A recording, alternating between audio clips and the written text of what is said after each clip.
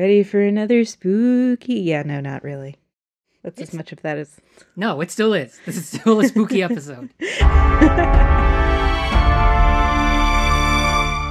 Halloween draws ever nearer. Unbelievably, it's the middle of October. I don't know quite how that happened, but here we are.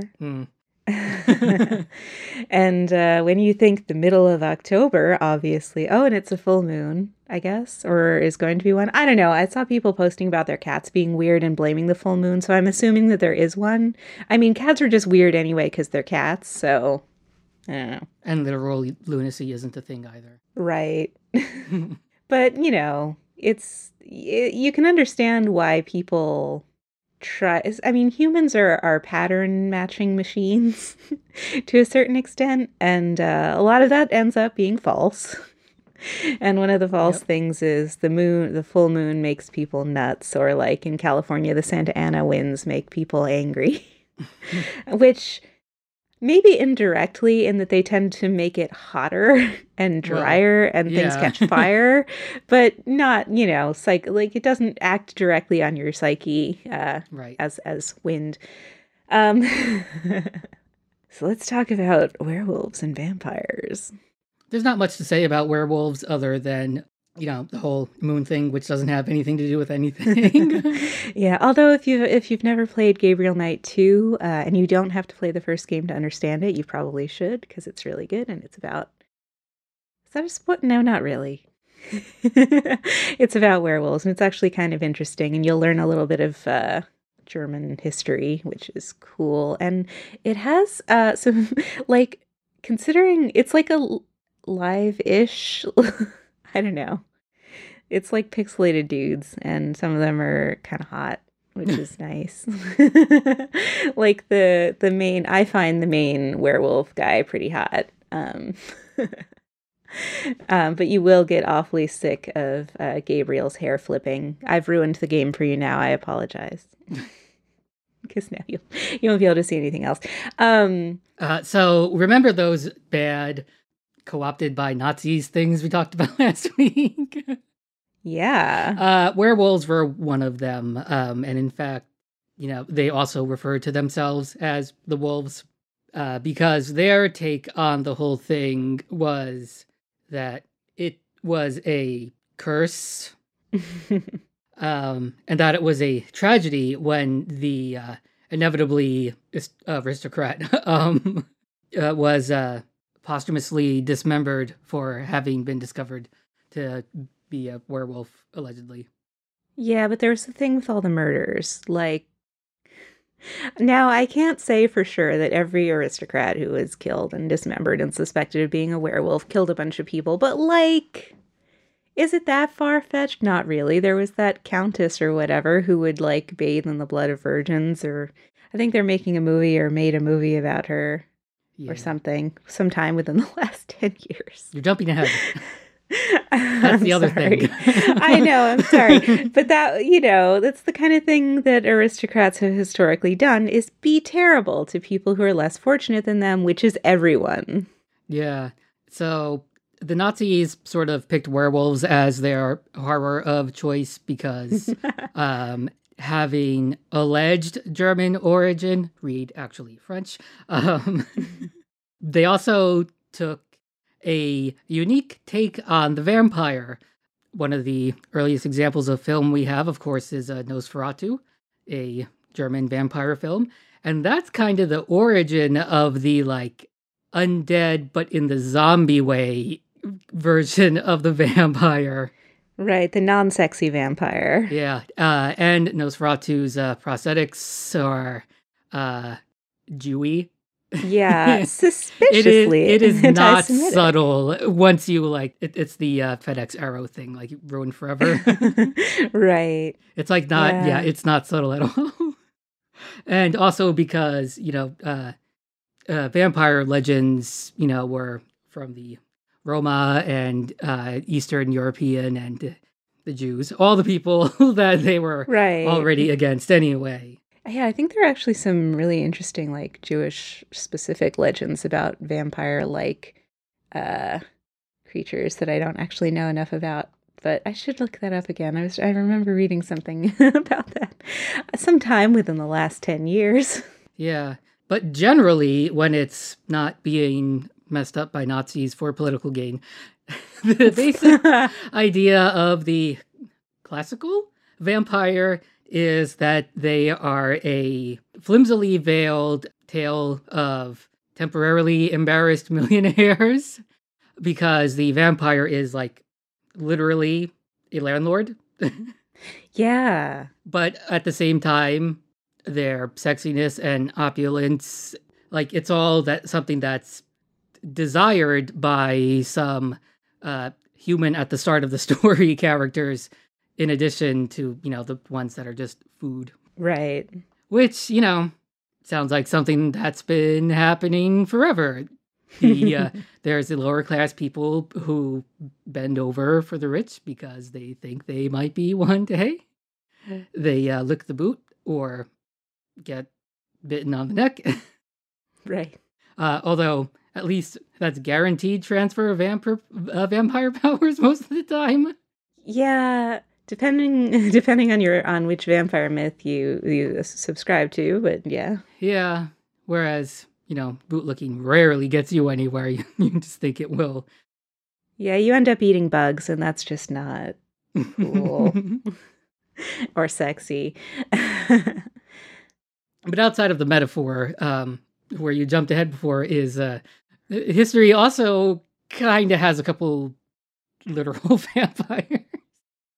There was, like you said, a Countess Bathelroy, I think. That sounds familiar. Something like that. What's not decided by history is like the extent to like the numbers.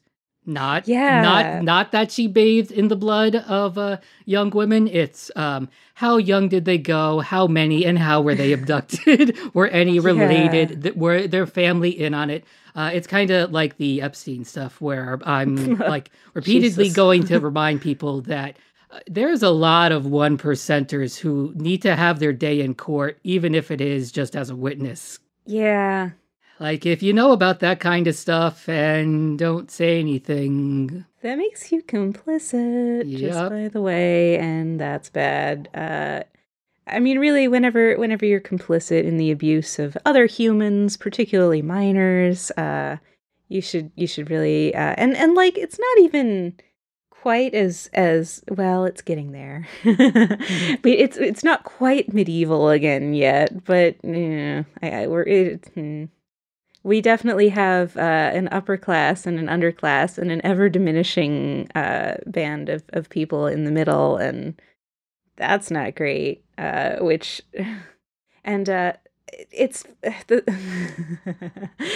the thing about modern day vampires preying on the lower classes is it's a big thing nowadays for people who are in relatively desperate circumstances to straight up sell their plasma.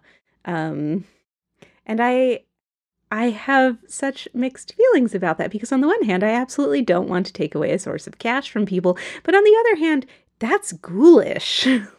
So, like you don't want to take away any cash flow, no matter what it is. But there's also the subprime lending aspect of it where you have, these waiting periods before you can donate again. But if you can hobble your bloodless self to another clinic, they only know your last visit with them. So you can kind of double dip, and like that's very dangerous. The whole thing sounds mighty fishy. Like you can only do it every once a week or once every 2 weeks or something like that. But like nobody actually knows what happens to you if you keep removing your plasma time and time again, because like under normal circumstances that's not a thing that happens to a human. Right. Generally speaking, your plasma stays inside of your veins and it circulates, and granted you make more of it, but it's just it's just not normal, and I can't help but suspect that that's got to be pretty bad for you in the long run. I mean, you can't just take... Yeah. like Like, there's a reason blood drives go around to office buildings, which is that those of us, who are sedentary and overfed, and there's no profit motive other than, just social credit. Right, and cookies. Yeah. Funny story, I was signed up for a blood drive at my office building, but it turned out I got appendicitis the day before I was supposed to go, so I canceled that while I was in the ER. Well, Because I was like, this seems to be going in a direction where I'm definitely not going to make it to that. Plus, they probably wouldn't want me after a whopping dose of antibiotics and whatever the hell else, opiates, what have you. Plus, that was, the day after my surgery. I literally got stuck on the couch. I had to have my husband pull me up, which was very sweet of him. And I was terrified that that would hurt me too. But yeah, but that's neither here nor there. Also, I probably talked about that. Whatever. No, we just talked about your wardrobe of dresses. Oh, right. Which I've somewhat expanded, but not really enough. Yeah. So, like, I really wish that instead of having people who need money go to, and it takes like 90 minutes to do a donation to do plasmapheresis, which is a pretty good chunk of time, plus, transportation to and from wherever the place is located. So, like, when you consider now, as a spoiled tech worker, like, the amount of money you get is nowhere near what I would want for that amount of time and trouble. Yeah, $30 to $50, which, like, yeah. Yeah. I think I can donate plasma to the Red Cross, like, for free, but they don't generally do that in the Bloodmobile when they come to your office, unfortunately, because I have the most useless blood, but I have the most useful plasma, because I don't know, somehow that works out that way. But I find it really horrifying that's like an expected part of some people's income. Like, they can't get by without periodically selling bodily fluids to medical companies who then sell it to other medical companies for, like, 50 times as much money or whatever. Like, right. The rest of the numbers in that train are the collection costs $150 of, I don't know if that includes their payout and if it's like time for whoever's doing it, because these are, businesses, not government workers. It costs 3 times as much, like, in whatever to get it out of you. So that's markup number 1 that you're not seeing. Because you're just a part. Right. And then, like, the final sale cost is $500, which, of course, is more than a 100% markup, which is envious in any physical goods industry. And they're harvesting people, which is just, it's just a little bit upsetting. And I really feel like it should be our responsibility as a supposedly developed, we like to call ourselves first world nation, to kind of take care of our own people so they don't have to do that. Now, but on the other, of course, on the other side of that is there's a really big need for plasma for a bunch of different kinds of medical treatments, and probably if there weren't a class of desperate people willing to sell bodily fluids for $50 a pop, there might be less of a supply, and medical costs for these treatments would go up, and that would suck. So it's like, we really need to make a synthetic version. Or just have some damn safety nets, because, like with the Bloodmobile that shows up at your office, peer pressure works. But with the much greater duration that it takes to get plasma, like, you can't really do that in an office unless, like, the 2-hour paid break is part of the deal. As a spoiled tech worker, I could, but most people could not. Right. You're not going to go up to a superstore I worked at in 2005 where I had forced unpaid breaks and be able to do it there, for example. No. But also affecting the supply and demand problem are the rich people who just pay for people's blood. Yeah, I really thought that wasn't a real thing. But apparently there was I guess it was a startup that was selling young blood Mhm.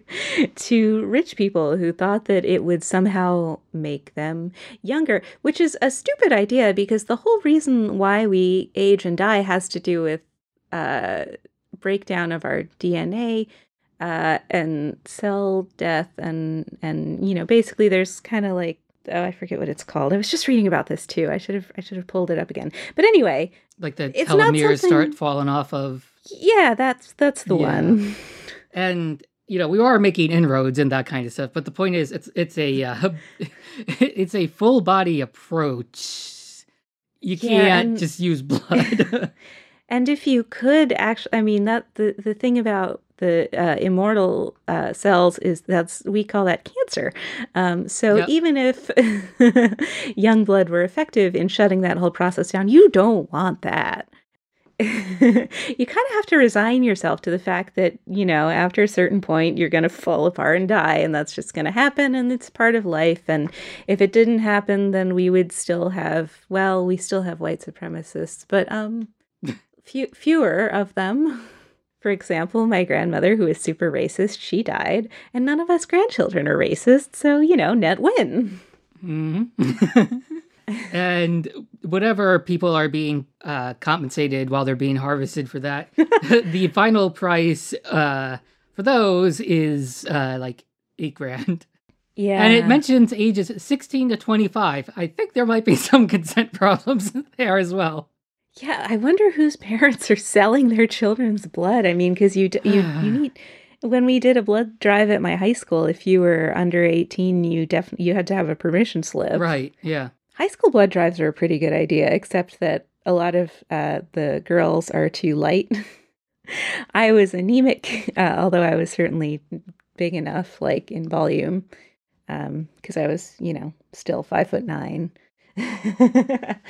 But I don't like the idea of people selling parts of their bodies out of desperation. Like, even like, and it's always such a hard thing because, like, your traditional selling parts of your body for profit was like sperm donation and then egg donation. Egg donation being a much more difficult process and lucrative.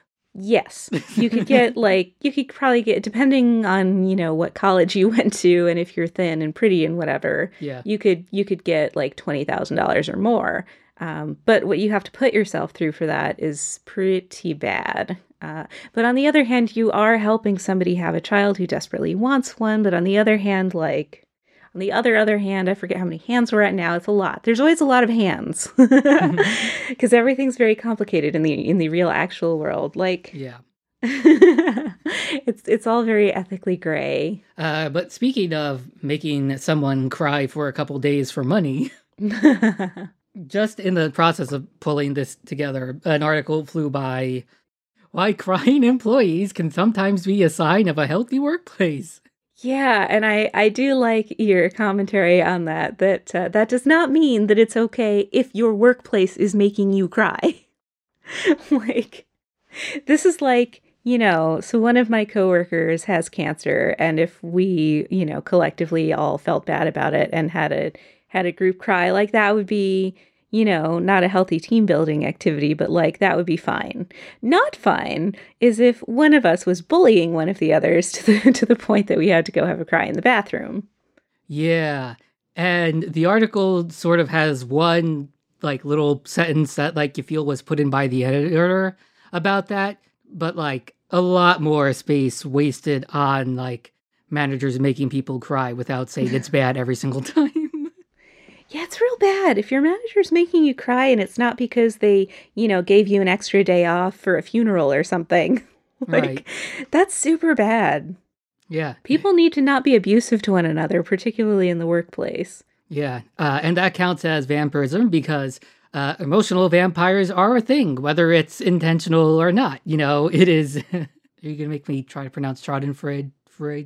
Schadenfreude? Yeah, Schadenfreude, where people are getting off in one way or another at someone else's suffering. Although typically with Schadenfreude, you're not supposed to have caused the other person's suffering. Well, that's true, yeah. I'm sure there's a more specific German word then. Right.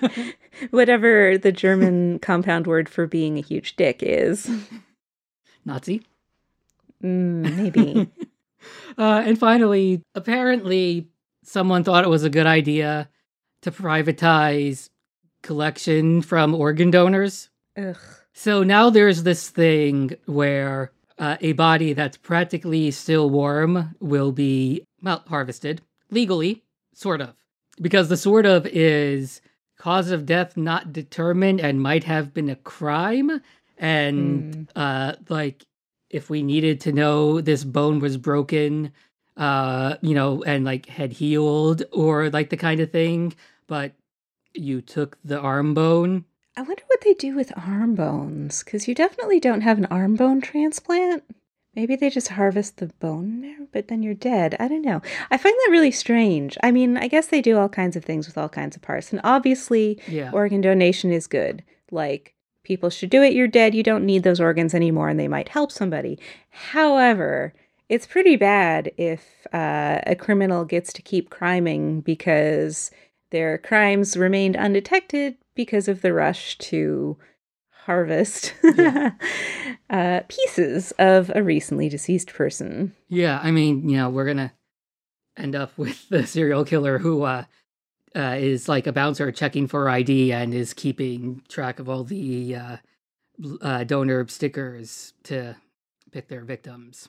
I mean, it used to be a thing that, if you couldn't harvest a fresh corpse for a medical school back when that was difficult to do, like, there were totally murderers who specialized in selling fresh bodies to the price was so good. Yeah, and it's probably I'm really uncomfortable when anything like that is privatized, like selling your bodily fluids, or even harvesting your bodily fluids. I feel like that should definitely be at least a nonprofit thing. I'm super uncomfortable with the idea of anybody profiting off of anybody's body, living or dead, except in the case of sex workers who are consenting to, etc. And even then, only within the parameters that they set for themselves. Wasn't it nice when, literally during the first term of the nation, where skeletons in a politician's closet were just literally the bodies for science in Ben Franklin's house? It was a different time. Somehow not worse. Yeah. I don't know. And I saw you threw in there that just to wrap up our general theme of Eat the Rich. Yep. That article about the glass floor, which is how if you are the child of a rich person, it doesn't matter what you do, you'll never find yourself below the sea level. Yep. Because your parents' money will ensure that you have an easy time of it forever, which sucks. Because and as the article points out, not only does that neglect the talents and intelligence of people who weren't born to rich people, but you got a bunch of idiots in the C-suite, like Don Jr., who allegedly graduated from Wharton at the University of Pennsylvania, he's a big dummy is the thing. Yeah, and it's dug into the Ivy Leagues as well, where it's like more than half are people who got there by their pedigree. Of white people. It's less so for people of color. Or I meant overall. Did it come out in the wash or not? Probably. They're pretty white, most of those schools. Yeah, but if you should definitely be a lot more suspicious of a white person from an Ivy than of a person of color from an Ivy. There's a much better chance that the person of color earned their way into it. Right. It's probably 100% legacies for the white people. And since it's majority white, then there you go, majority of the student body. It's like legacies, and then the children of on the dean's interest list, which is rich fuckers. Yep. And then white people for the crew team and the sailing team and perhaps the equestrian team. All these very white sports, because the Ivies they have football teams, but that's not really the focus. Yeah, I think the last time Princeton played football was that birth of college football game against Rutgers in 200 years ago, where I don't even know why they call that football. Yeah. Uh, That's what all the white people are. yeah. Not all, but a lot. A substantial proportion. It's not our fault we can't find black people who know how to compete in the regatta. Right? I mean, who's been stopping them from sailing yachts all these years? It's a pipeline problem, not anything we're doing. Right. We just need to get, more Latino people into crew. Yeah. It's really difficult when you're a person who is smart and works hard and you know that you just can't get above a certain level because it's full of the idiots who are the children of, the CEO or some other company CEO. Like they're part of a class. They're part of the ruling class of this country that we weren't supposed to have, but we do. Yep, because somehow an aristocracy isn't a monarchy, so it's fine. It's totally different. Yeah, I mean... Because capitalism totally put them there, despite the fact that there is nothing capitalistic about venture funding. Instead of, your fucking company having to pull itself up on its bootstraps by having a profitable product, for example. Like the piece opens with kid who is son of Michael Dell of Dell Computers, decided, must have watched The Social Network like 3 years later and decided, what if Tinder, but like just for Harvard? And it's like, okay, original.